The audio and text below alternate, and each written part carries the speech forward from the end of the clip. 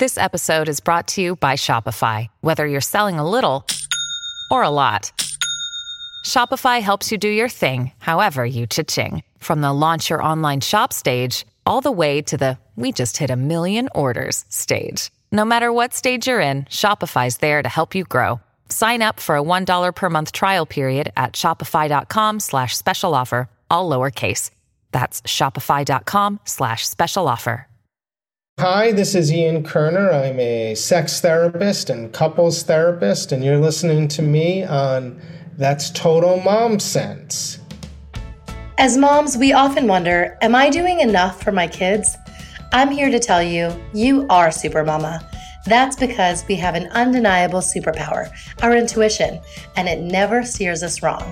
I call it our mom sense. Hi, I'm Kanika Chadda Gupta, and I'm the host of That's Total Mom Sense. I'm a journalist, entrepreneur, wife, and mom of 3, twins plus 1. Now, if I had $1 every time I heard, gee, you have your hands full. On my podcast, I interview influential moms from various industries and cover topics that all first-time parents grapple with, from getting your baby to sleep to screen time allowance, your new normal in your marriage, and how to dedicate time to yourself. Learn and laugh along with That's Total Mom Sense. Isn't it ironic and kind of sad that having kids can wreak havoc on a marriage and your sex life? Today, get ready to get your mojo back and rekindle the spark with your spouse thanks to renowned licensed psychotherapist and nationally recognized sex counselor, Ian Kerner. Ian Kerner, who is a PhD and LMFT, specializes in sex therapy, couples therapy, and working with individuals on a range of relational issues that often lead to distress. Ian is regularly quoted as an expert across all media outlets. He's been on NBC's The Today Show and is quoted in CNN Health, The Atlantic, The New York Times, The Economist, and NPR. He gives lectures on sex and relationships with recent presentations at NYU, Yale, Princeton, the Ackerman Institute, and TED 2021. Ian is the New York Times bestselling author of She Comes First, published by HarperCollins, which has been translated into over a dozen languages. His new book, So Tell Me About the Last Time You Had Sex, was recently published by Hachette.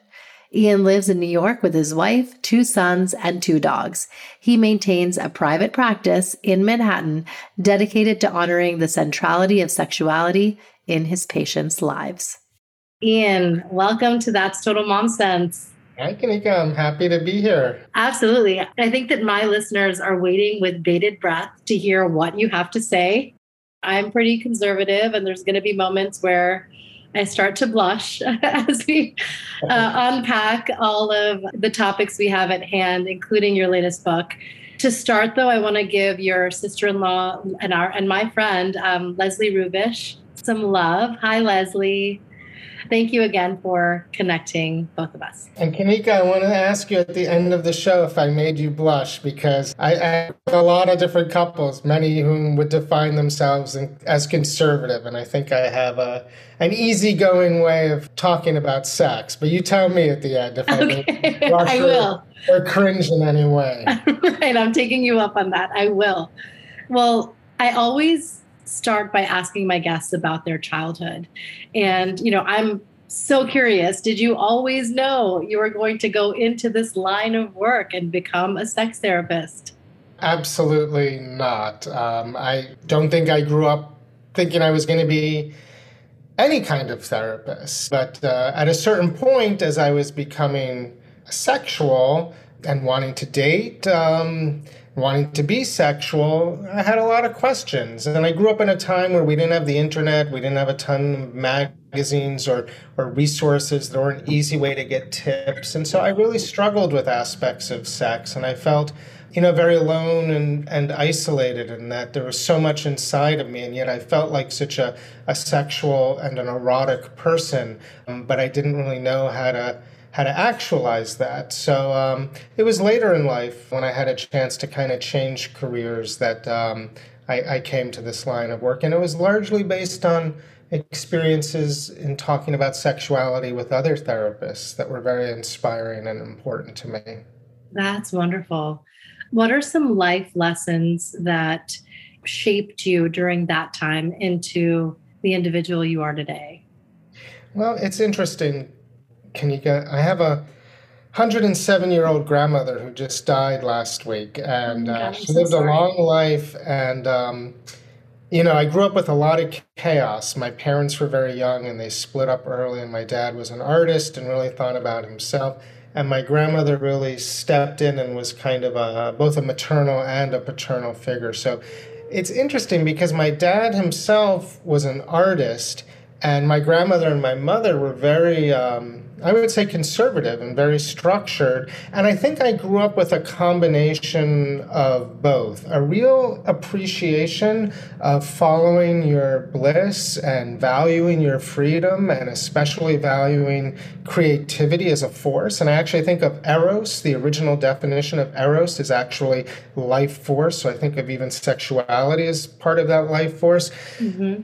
But I also think I have a really conservative side of me too that's very routine driven, that's very structured, that worries about a lot of the things that my father never worried about. So it's kind of like a working creativity that I kind of ended up with. So, in your first book that you wrote over 20 years ago called She Comes First, The Thinking Man's Guide to Pleasuring a Woman, you essentially gave men a roadmap to the G spot and beyond. And Cosmopolitan says, and I quote, "This is every man's must read. Tell your guy to put the remote down and pick up She Comes First." In a nutshell, what are some of the high level examples that you can share that you find that are still relevant? Because I know in an interview you've said that there's certain things that you recant. So what do you find relevant from that book today? Well, let's see if I make you blush, because the biggest thing I found is that our society as a whole, and particularly men, are ill-cliterate. There is Yes. a plague of ill-cliteracy, and I think that the big message of the book was helping to give men, as well as women, an accurate framework for thinking about female sexuality and creating sexual experiences that are mutually pleasurable. Because not only do we have a deficit of sex often happening, especially for parents, we have a deficit of quality sex happening. And that's largely because we're stuck in a kind of what I call the intercourse discourse, just a way of valuing intercourse above all other behaviors and approaching sex. But when you look anatomically, the clitoris is actually a few centimeters above the vaginal entrance. What that means is that so many intercourse positions fail to adequately stimulate the clitoris. And really, the clitoris, it's fully known, is the powerhouse of female sexuality. And once you go 2 or 3 inches inside the vaginal canal, there are few, if any, really active nerve fibers. Because think about it, the vaginal canal is designed to deliver babies, right? And we want to minimize feeling and minimize sensitivity, minimize pain. So really, it's all about those clitoral structures that are on the surface of the vulva and within the first inch or so of the vaginal canal. So it's important to move from an intercourse way of thinking to an outer course way of thinking, which is actually the way that most LGBTQ and queer folk think about sexuality. They're not defined by one way of approaching sex. They build sex scripts and sex menus out of many different behaviors that are personalized for their pleasure. Right, right. In your next book, you came out with called He Comes Next, The Thinking Woman's Guide to Pleasuring a Man. And then there was also Passionista, The Empowered Woman's Guide to Pleasuring a Man. You cover every angle of male sexuality now, and you provide answers to women's burning questions.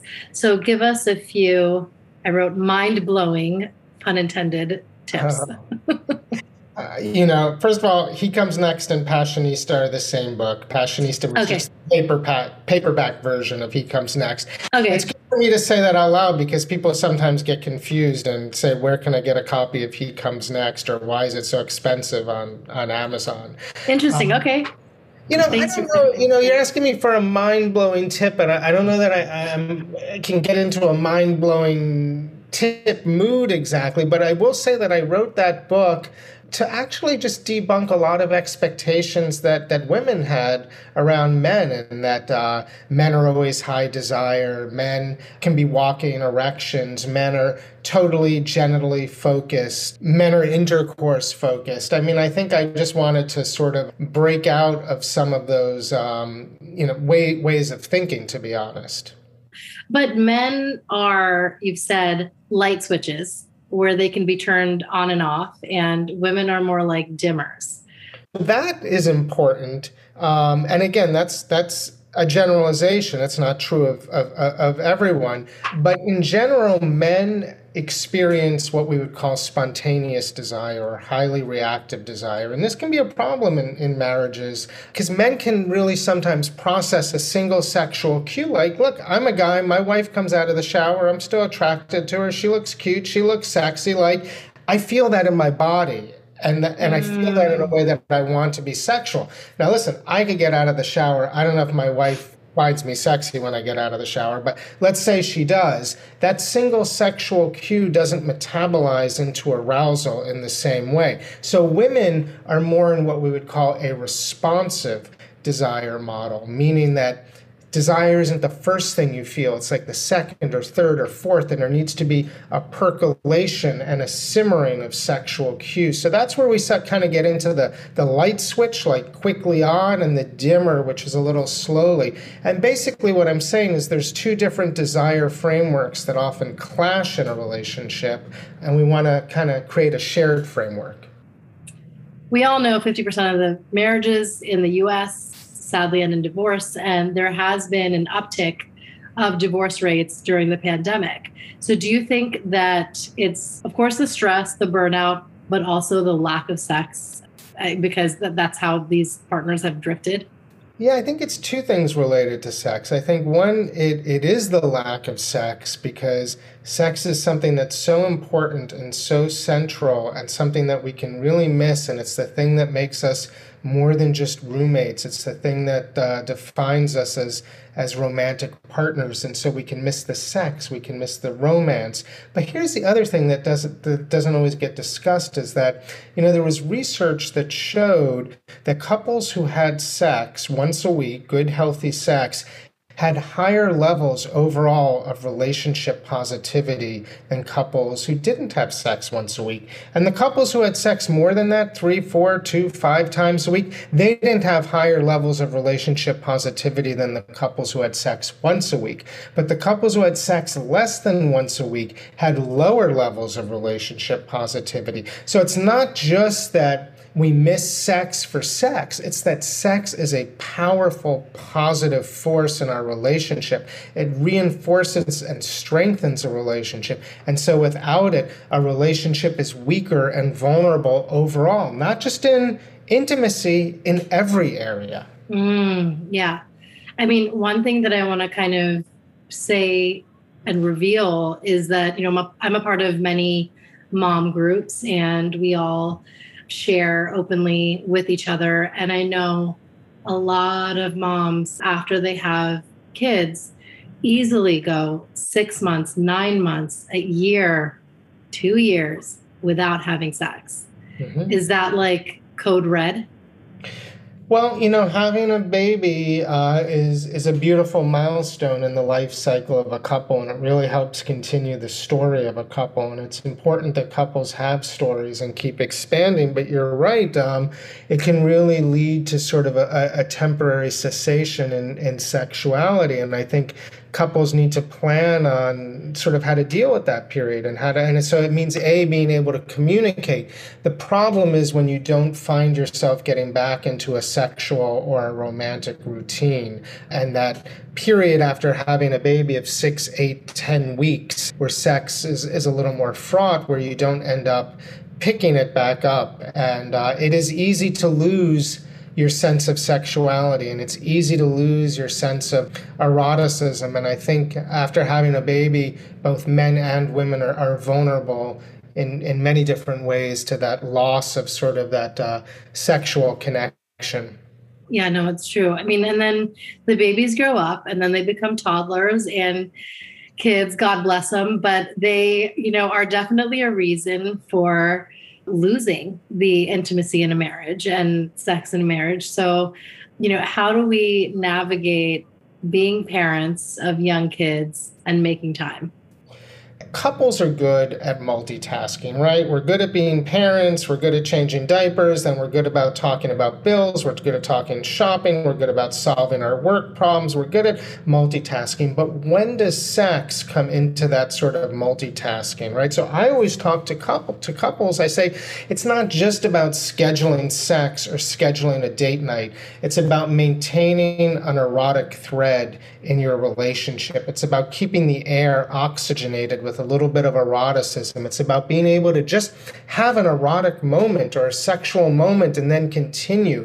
If you're not going to end up in bed having sex if there isn't anything leading up to that is erotic or sexy.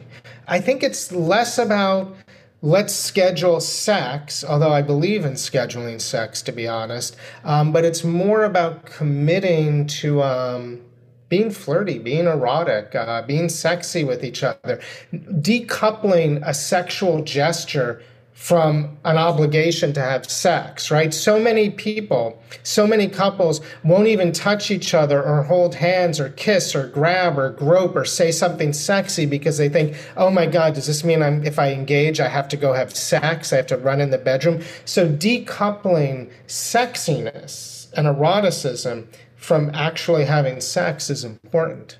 Did you know there's an organizing app designed just for families?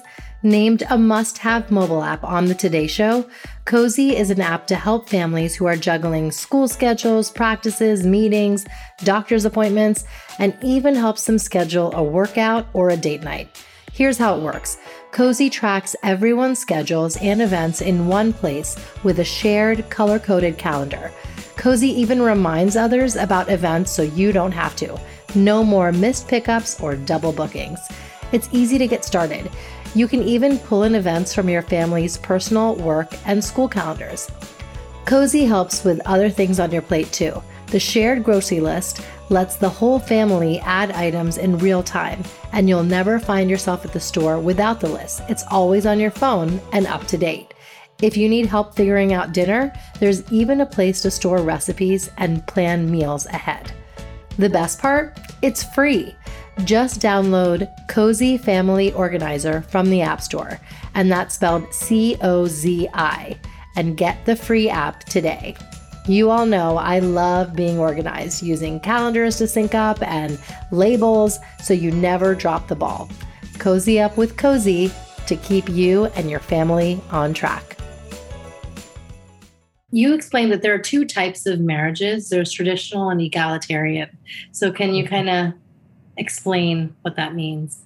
I think what I see in my practice, sometimes most couples come in and they're in egalitarian relationships, meaning like there's a stay-at-home dad, or sometimes it's a stay-at-home mom, and they're sharing shopping lists and they're sharing duties, and it's like each playing to each other's strengths, and there aren't predictable gender roles. That's interesting. That kind of a relationship, which is the kind of relationship so many of us are in, actually can create sexual issues when you want to sort of step into something that might feel a little gendered from a sexual perspective. On the other hand, sometimes, rarely less so, especially in New York, do I see couples who I would say subscribe to more traditional roles in which men are out there working and bringing home the bacon, and women are at home with kids, cooking it up. But I guess that would sort of be the difference between traditional and egalitarian. And I think many of us have aspects of both. Counterintuitively or paradoxically, I found that sometimes it's really the couples in traditional marriages who have more resilient sex lives than the couples who are in egalitarian relationships. So it's interesting. So in your latest book, So Tell Me About the Last Time You Had Sex, Laying Bare and Learning to Repair Our Love Lives, you shed light on your philosophy of how sex is like a story and there's a script. So tell me about the last time you had sex is a question that I ask all of my patients, all of the couples I see who come in with sexual problems. And in a single sexual event, it's so rich and deep with content and the way people are turned on or turned off, the things they like, the things they don't, the ways they talk about sex. And it is an event. It has a beginning, middle, and an end. And talking to couples about that, you get a sense of what their baseline sex script is, because most of us in long-term relationships tend to have sex pretty much, we tend to replicate it, what works or even, unfortunately, what doesn't work. So I really try and deconstruct a sexual event into a sex script, and then really work with couples and help them rewrite that sex script or amplify that sex script in ways that are really pleasurable and expansive. And so that's what I do in my practice. And I do that over the course of sessions every other week. And so the book is really as close to sitting with me and rewriting your sex script to work for both of you as a couple.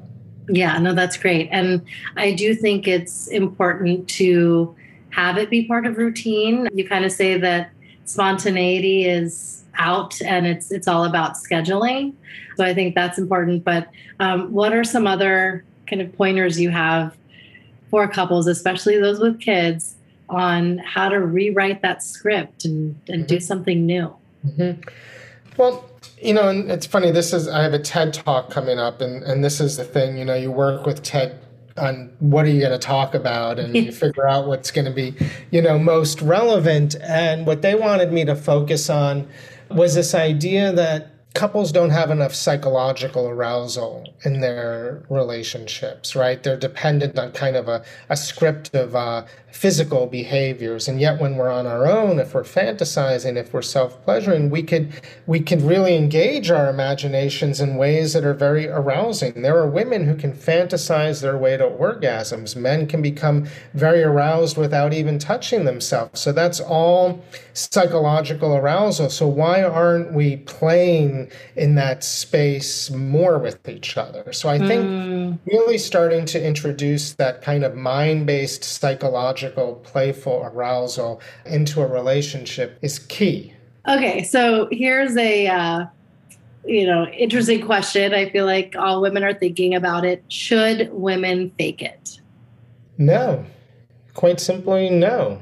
From the very first date to being in a long-term relationship, you want to be able to honestly communicate and you want to be able to give feedback. And anytime you fake it, you're subordinating your pleasure, but you're losing an opportunity to communicate. And we have to sort of be a little more resilient about having these conversations. I mean, we can have tough conversations with anybody. Why do we have to be so delicate when it comes to sex to the point where we would fake it and not even talk about what's working? And why would we assume that sex would automatically work without talking about it? Yeah.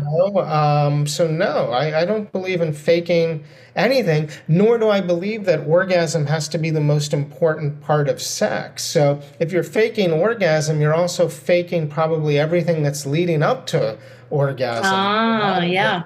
To orgasm. So no, don't fake it. Figure out how to talk about it. So now let's talk about, getting creative when you have kids. Number one, how do we get them out of the bedroom and not come in? Let me just say something. I agree. Certainly, I don't want kids in the bedroom. And I think I can say that my kids have never burst through the door when I was having sex. But I just want to say something, which is there's no study that shows that actually seeing your parents have sex is psychologically damaging. There are studies, however, that show that being sex avoidant as a parent, not talking about sex, not modeling intimacy, not being affectionate, does have a negative effect. Yeah. So Yes, it's about how to keep kids out of the bedroom, but not keep them out of a world of sexuality and learning and seeing that you are loving parents who are sexual. I don't have a lock on my door. I think every couple is going to be different in how they live in their routines and schedules. Kanika, what I'm used to, I give sex homework to couples, parents, and most couples will come back and say they tried it. But a lot of couples will say, oh, we just didn't get to it. We were sick. We had to work. We were tired. Our mother-in-law was here. Our kids were here. There's always going to be an excuse to not have sex. There's always going to be a reason. And unless you start figuring out how to find those spaces, you're going to be in a tough spot. Yeah, yeah. Do you find that the kind of challenges that your patients come to you with are different when it's hetero couples versus same sex? Like, what are some of their problems that they're facing oftentimes? I think people are more similar than different. So the reason my methodology, so tell me about the last time you had sex, works is because it really plays on the universal similarities between people while respecting individual differences. So I can be working with two dads and they're going through the same thing as a heterosexual couple or two moms, So I think the stressors that we deal with are different. What I will say is great about LGBTQ couples is they are more flexible about how they define sex. They don't feel that sex has to look a certain way. And so there's more ways of experiencing pleasure together. Yeah. Wow. You mentioned ethical porn earlier. Where do you find ethical porn and how would you get it so that your laptop doesn't crash? Porn is a big part of life. Men love porn. More and more women are loving porn. It's a way of getting aroused together, just like you could read an erotic literature or watch Sex Life together. So I think we have to normalize porn and remove some of the stigma, but we also have to look for ethical porn. Just as you might drink a cup of fair trade coffee, you want to know like the people who are being treated well who are making this. And generally with ethical porn, you're pretty much assured that the actors are being treated well, that everyone's consenting, that everyone is of age, that everything's sort of working. I can't say that it's perfect, but it's certainly better than just the unregulated world of, say, Pornhub or something like that. And so fortunately, the ethical porn movement is actually being led by women. So if you just look up like someone like Erica Lust, she is a mom, she is an erotic film maker, she's a sex educator, and she's making terrific ethical porn films. And there's enough happening now that's female-centric, that couple-centric, and the media has really caught on. So just Google it. I mean, you'll be sent to legitimate sources, even the New York Times, Mary Claire, Cosmo, whatever it is, Bustle, whatever you're reading, there are reviews now of sort of like ethical porn sites. So it's not hard to find. Just go Google ethical porn and you'll find a trusted reading media source that's probably talking about it. Good to know. So you have two sons and adolescent sons at that. And do they have an understanding of what you do? Absolutely, 100%. I think they're often a little embarrassed by it, or they were when they were kids. But I guess based on what I do, there's a lot of books around. I have a funny story, if I can just say. Yes, please do. When my older son was like 2 years old, I was given a very elaborate vulva puppet. They look like Muppets almost, and they're big and they're adorned with jewels, and people use them for education, and they cost hundreds of dollars. And I don't really know what to do with it. I'm not going to put it on my wall or anything like that. So somehow my dog started using this vulva puppet as like a toy, and you would play tug of war with the vulva puppet.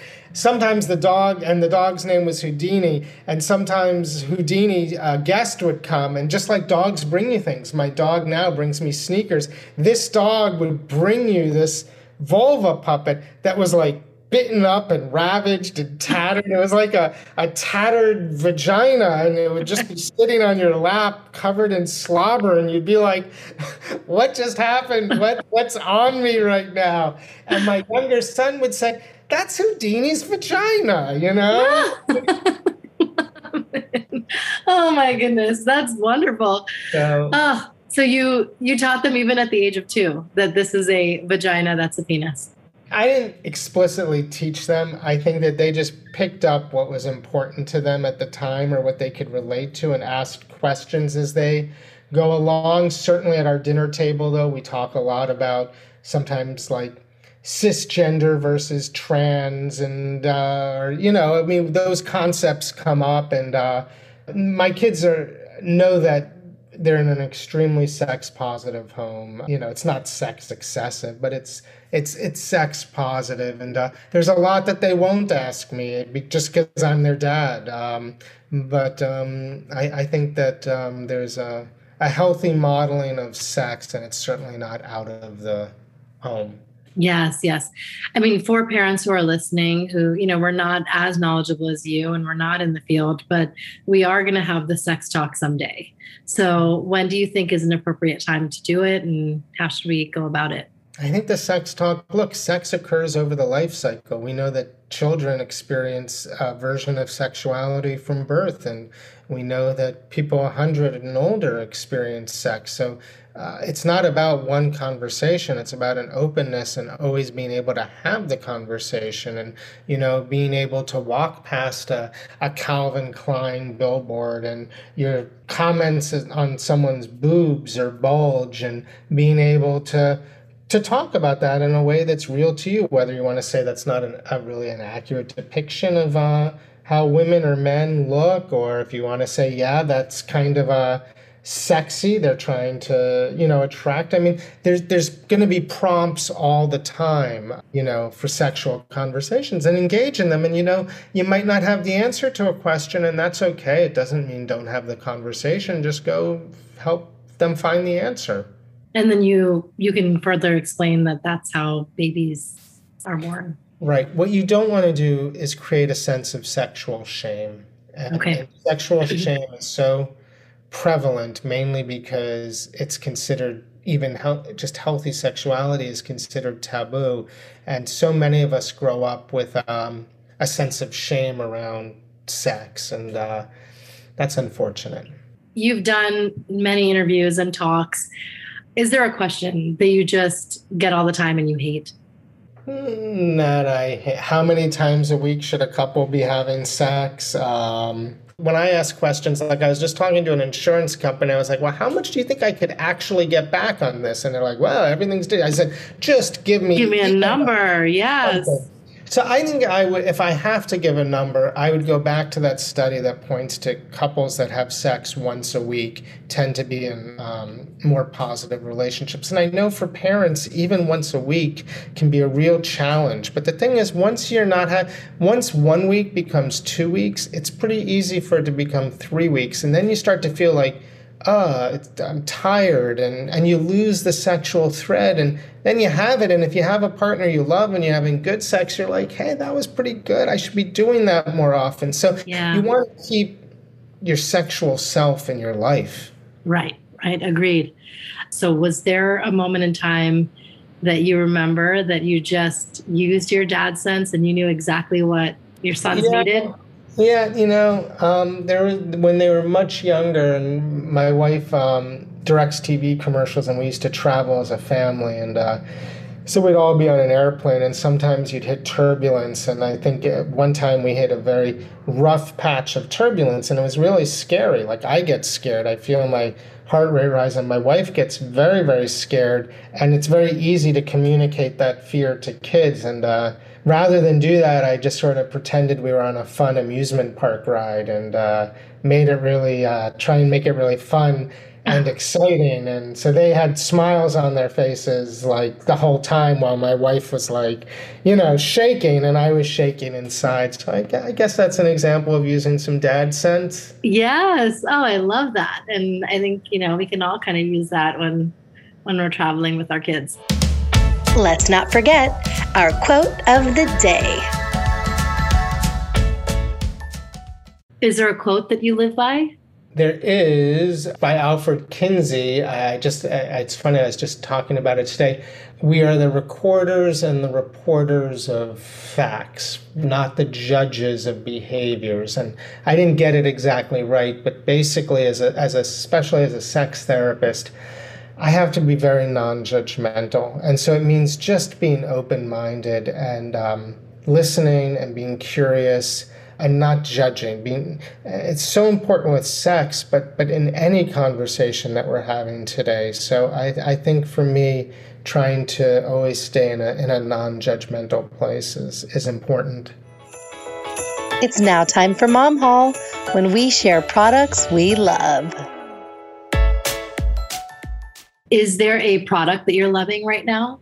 I've been having fun with an app called Coral. I actually know the people behind it and I've contributed to it, but it's sort of taking sex education and sexual connection into the world of social media, and they put a lot of positivity into it. So I really like the Coral app. I'm a fan of the WeVibe vibrator simply because it's designed for couples to use together. So as opposed to it being something that's designed just for women, say, it's a chance for couples to kind of explore that together. Lastly, where can my listeners find you? Just on my website, iankerner.com. That's sort of where I'm at. And your books. What about your books? I hope that they're everywhere. I mean, certainly they're on Amazon, but I think, even if there's a book I'm anxious to read, I'll still order it from my indie bookstore, and it might take 3 or 4 days, but I really want to support indie bookstores. So I don't know if they all will have my books, but they can all certainly get them very quickly. Well, thank you. Yep, here it is right here. It was such a fun read. My husband's going to read it next. And it's great for couples to open up their minds and understand where the other is coming from, create a script together and have fun with it. Well, this was a pleasure. You had a lot of great, compelling questions and you did a lot of research. And I always appreciate a fun and good interview. Thank you for listening to today's episode. I promised Ian I would let him know if I blushed or not, and I did a couple times. But it was really a wonderful conversation. I'm so glad that we were able to dive right in and uncover all the myths and the questions that we all have when it comes to relationships and intimacy. I hope you got some great takeaways too. And if you enjoyed the episode, share it with your friends wherever you listen. The podcast is available on Apple Podcasts, Spotify, Good Pod, Stitcher, really any platform that exists. And if you enjoyed it, please rate and review the episode. It really helps. If you have any suggestions for show topics or guests, or just want to say hi, email me at thatstotalmomsense@gmail.com. And you can follow me on Instagram at Kanika Chadda Gupta and on Twitter at Kanika Chadda. Thanks so much for being part of my tribe. Remember, always trust your mom sense and your dad sense. Stay strong, super parents. See you next time. That's total mom sense.